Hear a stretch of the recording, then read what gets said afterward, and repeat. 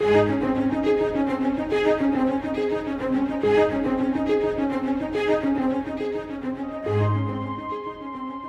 great example and instructor in prayer is the Lord Jesus Christ. In God's Word, we find everything we need to develop a life of prayer. Join Scott Pauley today as we study the Bible together.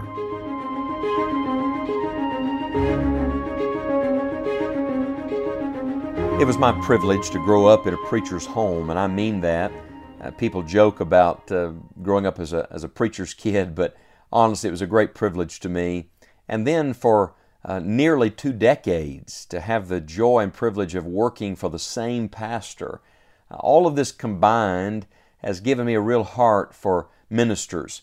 Now every week of my life I'm with different preachers, and I thank God for them. And I've learned that one of the greatest things I can do for any pastor or for anyone in the Lord's work is I can pray for them. Not just tell them I'm praying for them, but actually pray for them.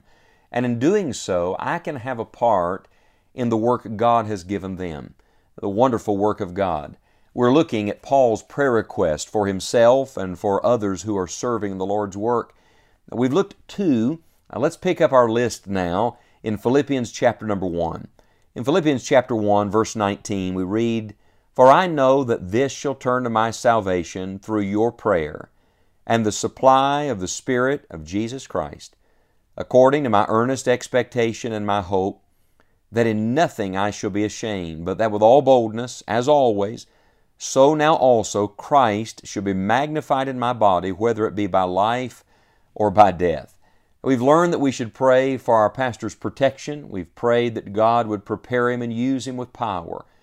But when you come to Philippians chapter 1, we must add this to our list. We should pray that God will help him as he deals with problems.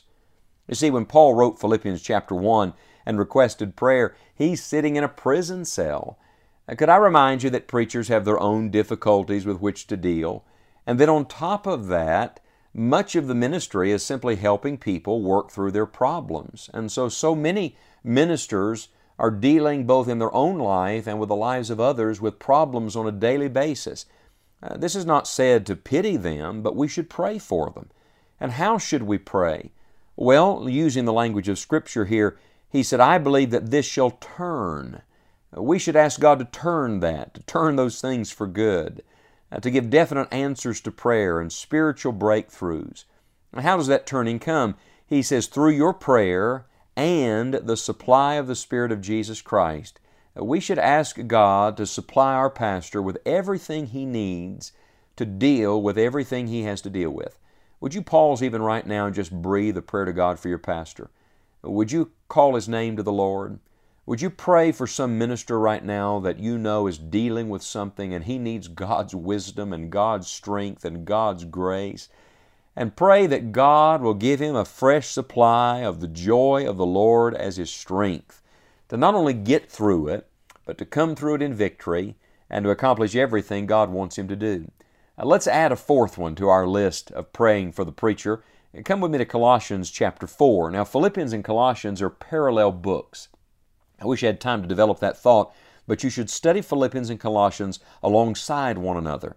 Well, in Colossians chapter number 4 and verse 2, Paul says, "Continue in prayer and watch in the same with thanksgiving." There are 3 powerful little truths or keys to prayer in that one verse. First, continue in prayer. Remember, we're to persevere. It's the one thing we're told to do without ceasing. Secondly, watch and pray. That was the famous words of the Lord Jesus to His own disciples, and it's found throughout the New Testament. There's an alertness in prayer, a watchfulness. And then we're to pray with thanksgiving. So praise is coupled with our prayer. Now, that's a powerful prayer verse, Colossians 4, verse 2. But then he gets very specific. Listen to verse 3. "With all praying also for us, that God would open unto us a door of utterance, to speak the mystery of Christ, for which I am also in bonds, that I may make it manifest as I ought to speak." Would you write down number 4? When you're praying for your pastor, you should pray for God to give your pastor divine appointments. Now, don't miss this. Paul's in jail, but he's not asking to get out of jail. He's asking for God to let him meet people in jail that he can minister to. Oh, that's deeply convicting to me. So many times when we pray, we're simply praying for God to open doors to change circumstances. But Paul is praying for open doors for the gospel.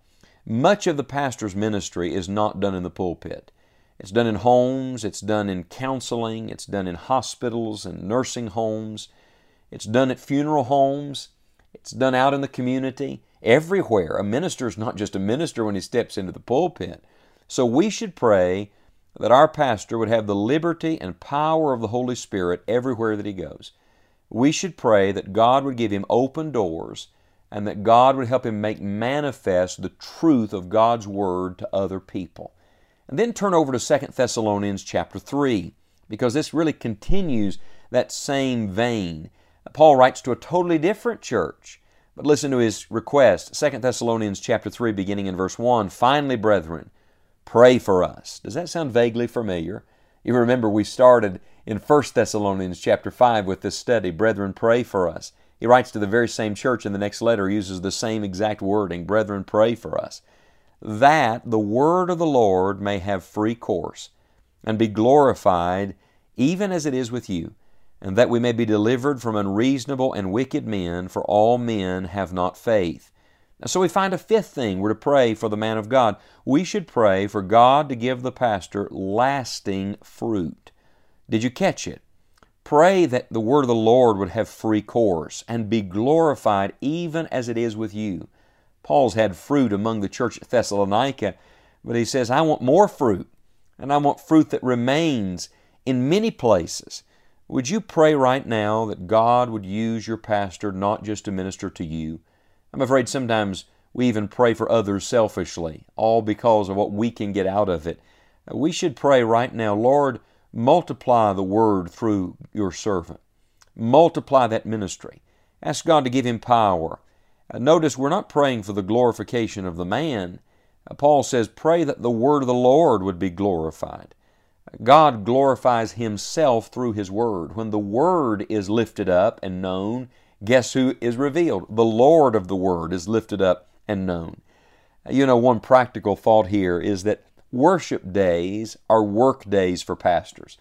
You see, Sunday is a day of rest and a day of worship, and thank God for that, and God's people get to enjoy that time together.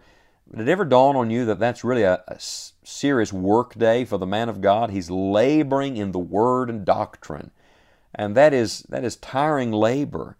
Well, I think one thing we should do as we approach the Lord's Day is pray that God will refresh our own pastor, that God will strengthen him and help him. And I love this little phrase, even as it is with you. Pray that there'd be fruit in your own life through his ministry, and then pray there'd be fruit in the lives of other people through his ministry. Oh, there's so many things that we can pray for the pastor. You can pray for the pastor just like you pray for every other Christian, and pray the very same things you'd pray for anyone.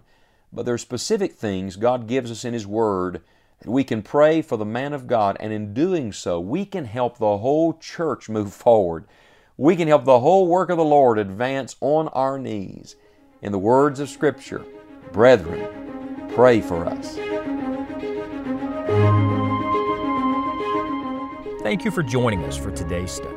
We deeply appreciate your prayers for this work and hope that you'll visit our website, scottpauley.org, where you'll have an opportunity to invest in the gospel. Would you consider giving a gift to help us extend God's Word to others? You'll also find many other encouraging resources. Our prayer for you is that with Christ, you will enjoy the journey.